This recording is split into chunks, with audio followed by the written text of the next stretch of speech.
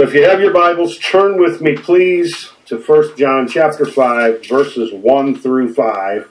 I want to talk to you tonight a little bit about the birthmarks of a believer. And it's very important that we pay attention to words. I'm going to give you an example right here at the beginning of this message.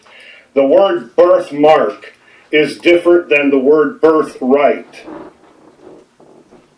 I got to thinking about this the other day because of a word that people, if we're not careful, see, people can take words and put their own connotations to it.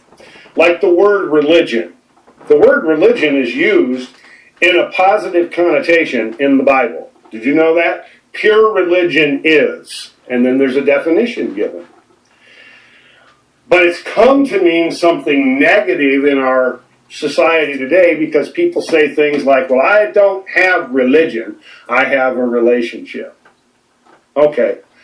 And I really don't like that kind of fooling around with the language because I know what they mean, I get it, I know where they're coming from, is that they don't want to have a form or they don't want to have some stuffy, cold religion that they adhere to. I understand where they're coming from. But at the same time, if you would go back to 1860, that phraseology would never be used.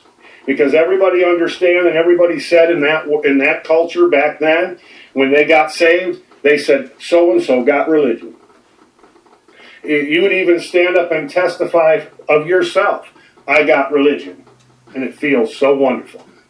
And so there's nothing wrong with the word religion. That word is neutral, you know. It all depends on the connotation that a culture gives it. And in ours today, it's a negative connotation. But really we need to pay attention to words because words not only point the way that we need to travel, but words also carry with them revelation. And so as we pay attention to what word is being used and the context it's being used in, we often get a revelation from the Holy Spirit as to what the Word of God is saying. Every time we study the Word of God, we should ask the Holy Spirit to help us. We should ask the Holy Spirit to guide us, to teach us, to instruct us, because that's His function. He wants to do that. You don't really have to beg Him to do that, because He wants to do it. You just need to ask Him. You need to open your heart. You need to yield to Him, and He will begin to do His work in your life. So there's a difference between the word birthmark and birthright. And I'm not going to go into birthright very much tonight, just simply to say that a birthmark is something that you are born with. And a birthright is something you are entitled to. So there's a difference there. You know the story that Esau traded his birthright. He traded his inheritance. He traded his entitlement. He traded it for a bowl of stew. Not a very good decision on Esau's part. Not a very good trade. What have we in the Church of Jesus Christ in America in this hour, what have we traded our birthright for? What have we traded the power of God for? What do we use our faith on? Do we use our faith to try to get cars and airplanes and houses and lands? And I'm not saying that all of that is improper, but I'm saying is that faith was never meant for me to squander it on myself or on my lust. What are we trading our birthright for? That we could be seeing the power of God breaking the shackles of sin in this generation, something that God longs to do and yearns to do. What are we trading the birthright for? Our particular viewpoint on things, our particular preference of Bible versions, our particular preference of music, whatever the case might be, when we could be having the power of God? Are we engrossed in that we want to have so much money and we want to have so much fame? Or is that what our eyes are on? Or is our eyes upon the crucified Christ that bled and died for the lost of the world? So what are we trading our birthright for? That that God says we're entitled in His Word to lay hands on the sick and see them recover. We're entitled to take this gospel to the whole world, and the Lord will confirm His Word with signs following, the Scripture says. So what have we traded our birthright for? For Esau, it was a bowl of stew. But the word we want to look at here tonight is the word birthmark. This is a thing that can identify if a person is following the true faith of Christ or not. And John's going to give us 5. There are others.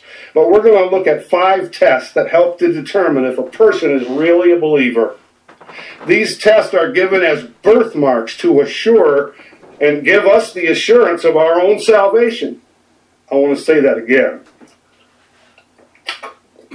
These 5 tests, these 5 birthmarks, was given in the Word of God by the Holy Spirit to help us be assured of our own salvation, to encourage us in those moments when we might not feel too good, or we might be perceiving that God is not hearing our prayer, He's not answering us, God is a million miles away. You know, in reality, He is not. There are times when God will allow you to stop sensing His presence as a test. That happens. But God is with you always. He said, I will never leave you. I will never forsake you. He's right there. You can't feel Him. You can't sense Him. But He is right there. And these 5 things are given that believers might have an assurance of their salvation and an assurance of the fact that God is with them and has never left them. Let's read John chapter 5, verse 1. Whoever believes that Jesus is the Christ is born of God, and everyone who loves Him who begot also loves Him who is begotten of Him. By this we know that we love the children of God, when we love God and keep His commandments. For this is the love of God, that we keep His commandments. And His commandments are not burdensome. For whatever is born of God overcomes the world, and this is the victory that overcomes the world, even our faith. Who is he that overcomes the world? But he who believes that Jesus is the Son of God. And in those 5 verses, we can see a lot of practical truth that will encourage us as we stand in the gap in these days and fight for the loss of a generation we believe right before Christ returns. The first test that will let us know that others and ourselves have the genuine faith of Christ in our heart is the faith test. And this faith test is it goes beyond what do we believe. It goes beyond, is our doctrine in line with the Word of God, even though that's a big, huge part of it. Because correct doctrine, the word doctrine is not a dirty word, first of all, and it's a word that's tremendously needed in today's church. But this goes a little bit beyond that when we say the faith test, because you see, God is carefully observing you and I as we run this race. God is looking at us. How do we react? How do we respond? What are we faithful? The Scripture says that a man needs to be found faithful. That word "found" in the Greek indicates to us that God inspects our lives. And this comes to a point where you have to doctrinally divide this, because we preach, teach, and believe that living for Jesus is a life of faith and grace. But at the same time, if we are living for Jesus, you see, a birthmark is something that you're born with. When you are born again, you are given by God what it takes to walk with the Lord Jesus Christ through any situation. You are given what it takes by the Lord at the time you're born again to be a witness and a testimony for the Lord in the earth. Now, it's going to be tested, and the first test is the faith test. And so what we do is we see that God wants us to know, if you will look with me at John 4:15, whoever confesses that Jesus is the Son of God, God abides in him and he in God. And then you read chapter 5, verse 1, again, whoever believes that Jesus is the Christ is born of God, and everyone who loves him who begot also loves him who is begotten of him. The closer that we get to Jesus and the more of God that we have living on the inside of us, the more we're going to want his will and not ours. We're going to want to be like him. We're going to want to make choices that will please him. We're going to want to hear him. And we begin to all of a sudden lay down our life on a daily basis, taking up our cross to follow Jesus. So it's the faith test. And this is a test that you don't take it one time and then it's over. This is a test that carries on through the rest of our lives. Secondly, we have a life test. How do we live?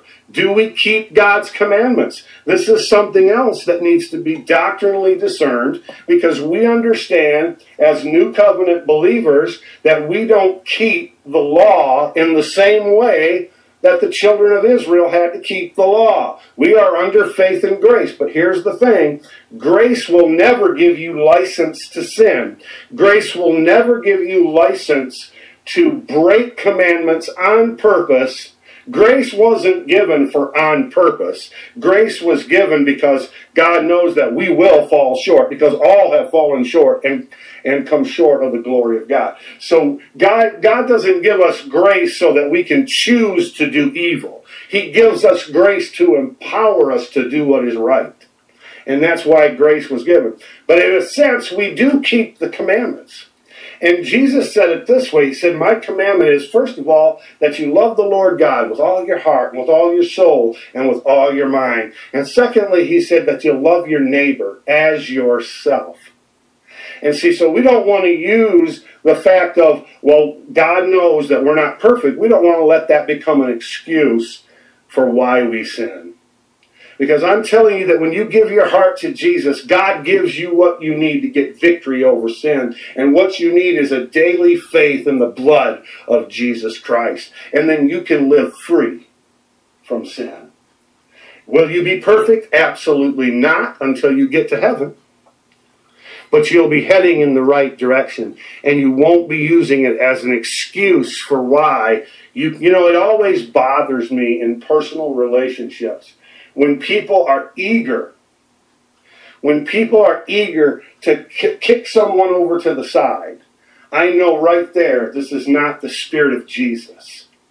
Because people who really have the Spirit of Christ motivating their lives, they don't want to throw people away. They don't want to put them to the side, no matter what they've done to us, no matter how they've treated us. Our God is a God of reconciliation, and that's where the Holy Spirit will lead us if we'll allow him to. And so, all of this goes back to the faith test and the life test. Let's read verses 2 and 3 again of chapter 5. By this we know that we love the children of God when we love God and keep his commandments. For this is the love of God, that we keep his commandments, and his commandments are not burdensome. And our commandment today is the commandment of love. And in that commandment, now we're going to break this down in just a moment, but in that commandment to love, all the other bases are covered. For God so loved the world that he sent his only begotten, he gave his only begotten Son, that whosoever believeth in him should not perish but have everlasting life. That's the step, that's the entry point, step one. And then if when we're born again, if we receive the love of God into our heart, and we do, the book of Romans chapter 5 says the love of God has been cast abroad in our hearts. So we receive the love of God when we're saved. Now, that love will be tested. It's called the life test. It will be tested by people in our lives, by circumstances that we come up against in our lives. But that love has been given to us. We need to just start reckoning that to be true. Yes, when I gave my heart to Christ, he gave me the very love of God for me to love this world with. Now that's what God wants us to do. God does not want us to get into protectionism where we have to build our relationships based on protecting ourselves, because after all, how can a dead guy protect himself? How can that person who's laying down his life on a daily basis protect himself? We need to trust God to protect us, and we need to commit it all to his care and call upon the love of God that's been shed abroad in our hearts through Christ Jesus and reach out to this generation. That doesn't mean be a fool and just let yourself be kicked and beaten and bullied and buggered. That doesn't mean that, but it does mean that we're not eager to see things come to a close. Which brings us to the third test. It's the love test. Do we love our brothers and our sisters in the Lord? And let's go read 1 John 4, 7 through 11. 1 John 4, 7 through 11. A little bit more scripture tonight, but it says, Beloved, let us love one another, for love is of God. And everyone who loves is born of God and knows God. He who does not love does not know God, for God is love. In this, the love of God was manifested toward us, that God has sent his only begotten Son into the world, that we might live through him. In this is love, not that we loved God, but that he loved us, and sent his Son to be the propitiation for our sins. Beloved, if God so loved us, we also ought to love one another. Now, for many, many years, all through my Christian life, starting in 1980, I was saved in 81, but I started actually hanging out around Christians in 80. Up until just this present time, it's always been said that I've heard people say, I love God, but I just don't like people. Well, we have just read to you that that is an impossibility, and that is really something that you need to get victory over. Because the Bible says, I'm not worried about what you believe right now, but you need to believe the Word of God. And the Word of God says it is impossible to love God if you do not love people. We read one verse of many. And so the love test is another way that we can know that we're on the right path. How is our progress in that area? How's our progress in faith and in life and in love? Let's read verses 20 and 21 of chapter 4 of 1 John. If someone says, I love God, and hates his brother, he is a liar. For he who does not love his brother, whom he has seen, how can he love God, whom he has not seen? And this commandment we have from him, that he who loves God must love his brother also. And let me say this to you. You need to ask yourself this question: what does love do? Well, look at God and look at Jesus. They're both God. Look at God the Father and God the Son. God loved the world so much that he gave his Son to be our answer, right? It didn't say anything about there that, well, I love the human race, but I'm not going to talk to them. I love the human race, but I'm giving up on them. I love the human race, and if they can figure out a way to be saved, just go on, help yourself. It doesn't say that. You see, love does. The Bible says, pray for those which despitefully use you, and do good to them who hate you. So we understand, first of all, that as a Christian, as a believer, I am not supposed to write people off. I am not supposed to cast people aside. I am supposed to do good to those who hate me. I go out and I do something good for them. They've done something evil to me. I go do something good for them. This is the love of God, brothers. This is the love of God, sisters. And when we get into this part of this love test, how are we doing? That's the question that we need to ask ourselves. And you say, well, I don't know. That's awful hard. I don't know if I can do that. Yes, you can. Yes, you can. You were given the ability, when you were born again, the Bible says, I'll go back to it again, the love of God has been shed abroad in our hearts. Amen. The Bible says the old man has been crucified with Christ. It is no longer I that live, but Christ who lives in me. What we need to do is believe it. Whether you're dealing with a relationship problem, or whether you're dealing with a bad habit, or whether you're dealing with pain and stuff that you've just given up and you need an attitude to be refurbished by the Holy Spirit, whatever the case is, we need to believe that Jesus Christ has already given it to us. He's given us the answer. It's in His Word. He's given us the victory. It's through His blood. He's given us the love of God in our hearts to reach out to this world. We are set up with everything we need. I'm telling you that the birthmark will reveal the birthright. God has given us everything that we need to get this job done. And what we need to do is lay aside what we have been believing. If we find ourselves not faring too well in these tests, and there's two more, but we need to lay aside the way we have been thinking or the way we have been believing or whatever the case might be, and we need to believe the Word of God once again and act like this Bible is true. And I'm not talking about, you kind of have to put disclaimers out there because, you know, there's so many abuses of the Word that has taken place. But let me tell you something.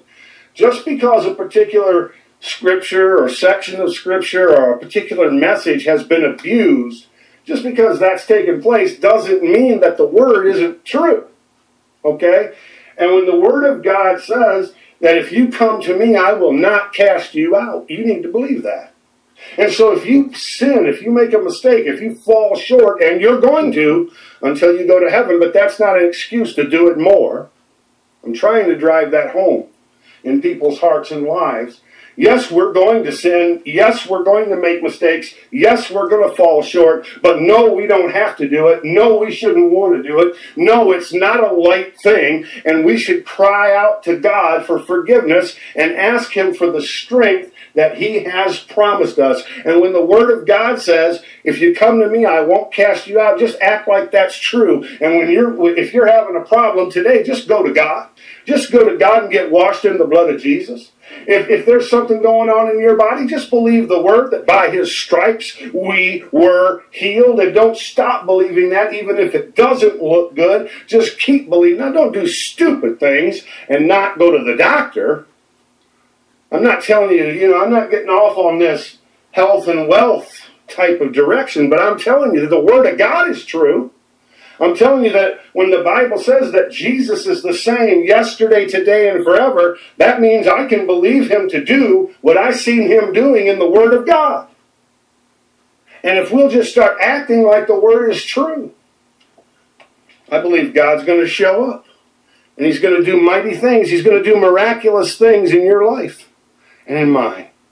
And in all who will dare to believe Him in these last days. God is a God of miracles. That has never passed away. That has never died. That has never changed. God is a God of miracles. So, the first three birthmarks, the faith test, the life test, and the love test. And I want to tell you now, look how all this coordinates. You were given faith when you were born again. God has dealt to every man the measure of faith. You were given faith. You were given faith to become a Christian. And you were given faith to live the Christian life. Now, you have to develop that faith. Faith is like muscles. You can be a big, strong, strapping fella. But if you don't use those muscles, they're going to wither. They're going to atrophy. You take a lot of the elderly that live in homes, and nobody takes them for a walk or helps them out to move. And little by little, their fingers will start to clutch, and their arms and their muscles will start to shrivel, and their legs. Because muscles were meant to be used, and when muscles aren't used, they die. Faith is like a muscle in that regard. You need to be believing God for something every day.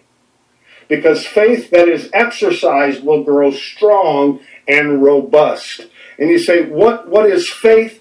Faith is simply trusting God. If you need a miracle in your body, if you need a miracle in your finances, if you need a miracle in your home, if you need a miracle for lost loved ones, if you need a miracle for people to be filled with the Holy Spirit, whatever you need, you simply trust God that He said He would give it, and He doesn't lie. God is not a man that He should lie. Amen. God is not a man that He should go back on His promise. And so if He said it, you can believe it. You were given faith when you were born again. You were also given abundant life. Number 2, the life test. Jesus said, the thief cometh not before to steal, kill, and destroy. He said, I am come that you might have life and that you might have it more abundantly. Now that doesn't mean you're going to just have the biggest and the best of this world's goods. That means you're going to find out now that you've received Christ, you're going to find out what life really is. You're going to find out what living's all about. You're going to find out how good that God is and how abundantly He wants to bestow His mercy and His benefits upon you all the days of your life. And you may be rich, or you may be poor in this world's goods, but you can still live the abundant and the amazing life that Jesus offers you in His Word. Amen. You can still receive. It has nothing to do with material possessions. Now, we all need material possessions, and let me clear this up right here. It's not wrong for you to believe God for money if you need it. It's not wrong for you to believe God for a better job, a better house, a better car, whatever the case might be. That's not wrong. But either way, whether you get those things or not, you can live an abundant and amazing life in Jesus Christ. And you were born with that life given to you when you were born again. When you were born again, God put abundant life in you. God put Zoe life in you. God put life in you that comes from Him, and nobody can take it away. Glory to God. You are a born-again child of God, and you can have the life of your dreams. And again, I'm not speaking materially, but I'm speaking that God wants to use you in His kingdom to bring glory to His name. God wants to win souls through you. God wants to heal the sick through you. You're not going to heal them. Jesus is going to heal them, but you're going to pray the prayer of faith, and the Bible says that the Lord will raise up the sick. Glory to God. God wants to do miracles on the earth through His people. And I mentioned the word religion at the beginning of this message tonight, how that it's really the word's been misapplied in this world today. It's been given a negative connotation because the apostle said true religion is to care for the orphans and the widows. Amen. And so religion speaks to us of our doing aspect of the gospel. God is not against good works. In fact, we are not saved by good works, but we are saved for good works. God has good works prepared for every one of us to become involved in, and He wants to anoint you to do them. Hallelujah. So that you can make a dent in the enemy's inroads in the kingdom for this day. Amen. God wants you to rise up in the abundant life that He's placed within you. Also, we mentioned the love test. Well, and we said that God has given you the very love of God when you were born again. Now we come to the fourth one. This is the growth test. Are you and I growing in the Lord? Are we overcoming more and more as we walk with God? Let's read verses 4 and 5 from this 5th chapter once more. For whatever is born of God overcomes the world, and this is the victory that has overcome the world, even our faith. Who is he that overcomes the world but he who believes that Jesus is the Son of God? What do you do to overcome? What do you do to overcome? You believe in Jesus.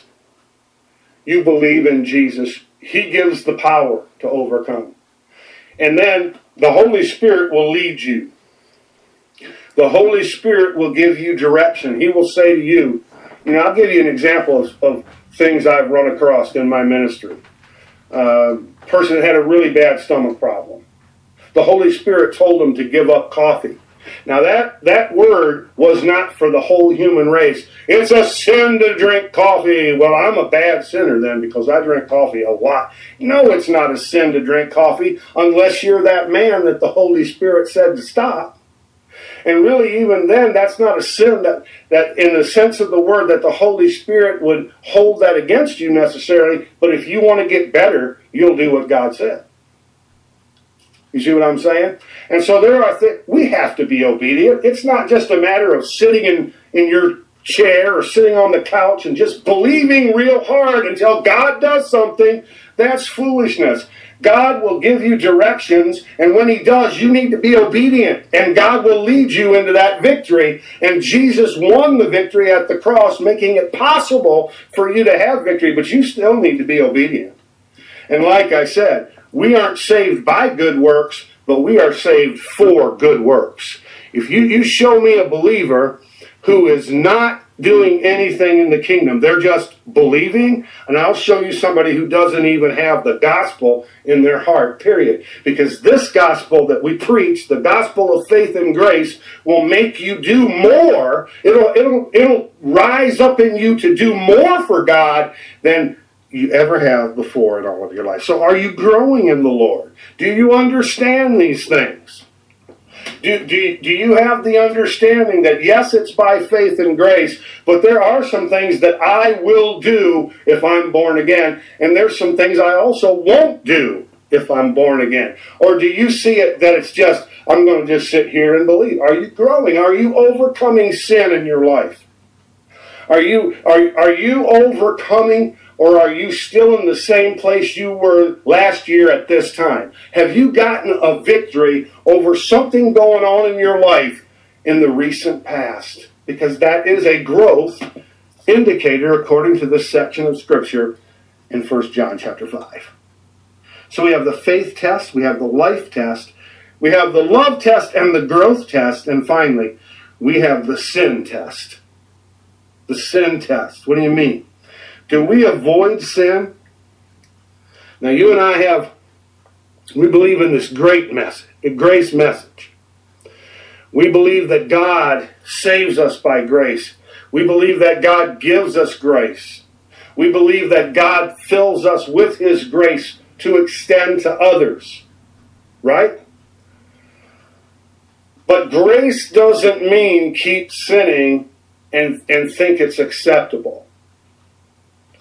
Grace doesn't produce that in my heart. Grace produces, I hate sin because God hates sin. And sin breaks God's heart, so therefore it breaks my heart. And if I see a sin in my life, I want to lay it down at the altar, and I want to get victory over it, and I want to be washed in the blood, and I want to be pleasing to the Lord in everything I do. Do we avoid sin, or do we continue sinning and consider it acceptable? Do we look at some sins as no big deal, but others we would shun the very thought that we would commit murder or rape or robbery or anything like that? But do we accept what we consider minor little sins, or do we look at that sin with a holy hatred and desire to be washed in the blood of Jesus and free and pleasing to the Lord?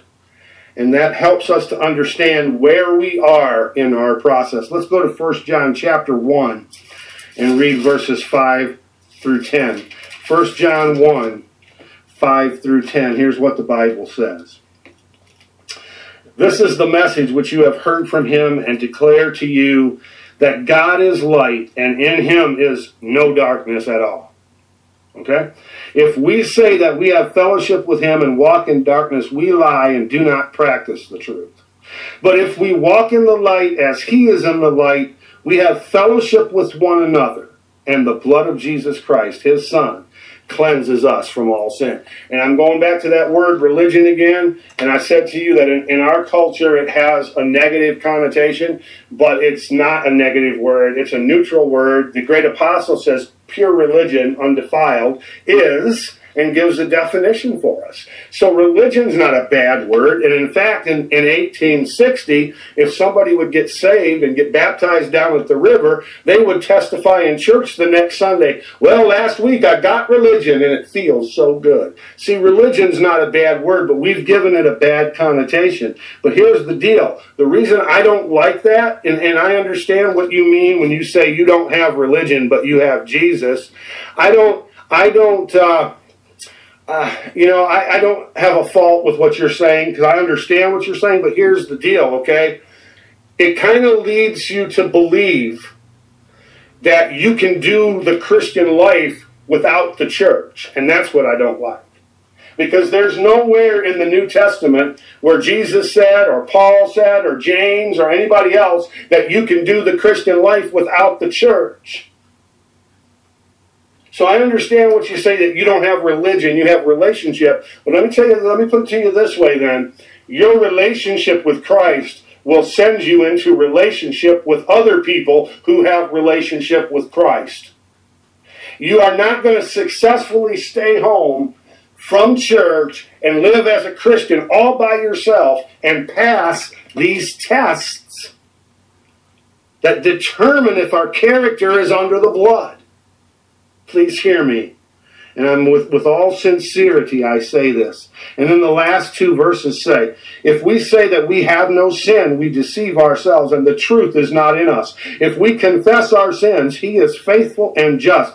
If we confess our sins. Now there is a message out there that calls itself Faith and Grace that says to you today, and some of the big proponents of this message, you might even have some of their books, but they say to you today, you know, it doesn't matter anymore. You don't have to confess your sin because it's already under the blood. And you're just, any thought of sin is condemnation from the devil. Let me tell you something, dummy. Nowhere in the Bible does it say that. It says the opposite of what you're saying, Mr. False Teacher. It says this, if we confess our sins,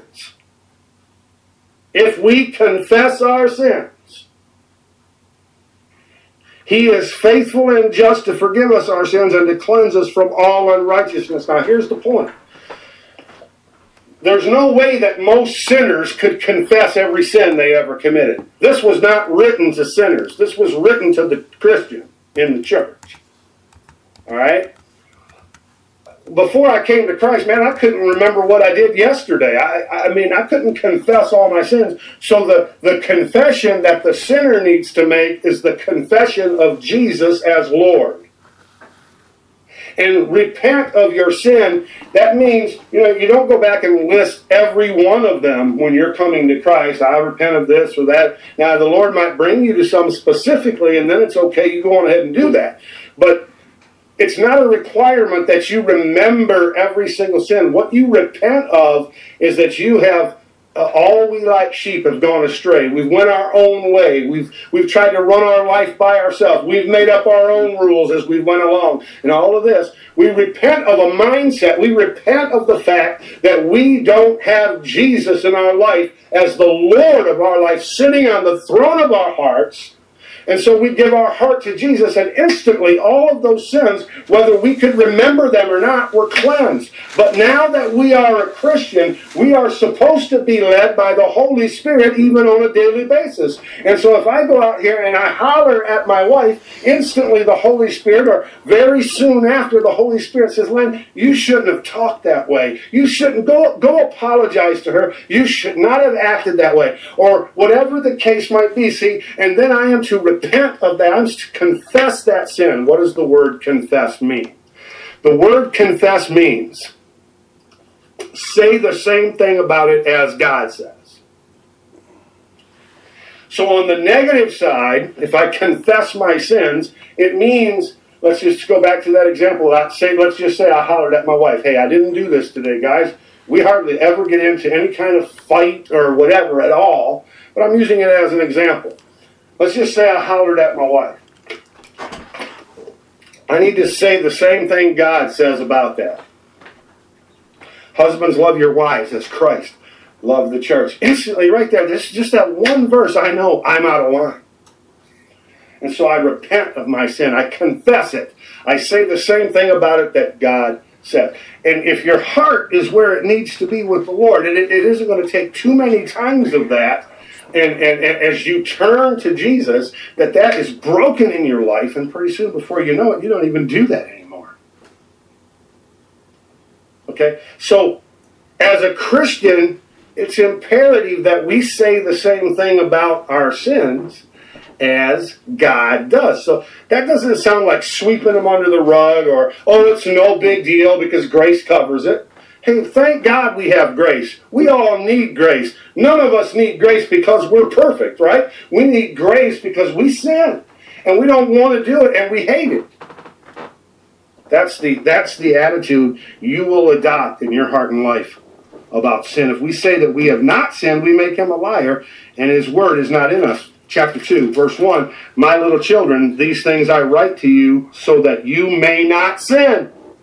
Why do we have the word? To help us walk in victory over sin. And if anyone sins, we have an advocate with the Father, Jesus Christ the righteous. He himself is the propitiation for our sins, and not for ours only, but also for the whole world.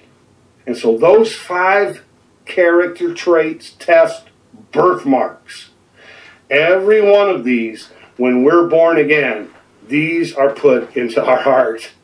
Victory over them. Okay, let's go over them briefly one more time. I'm getting ready to close.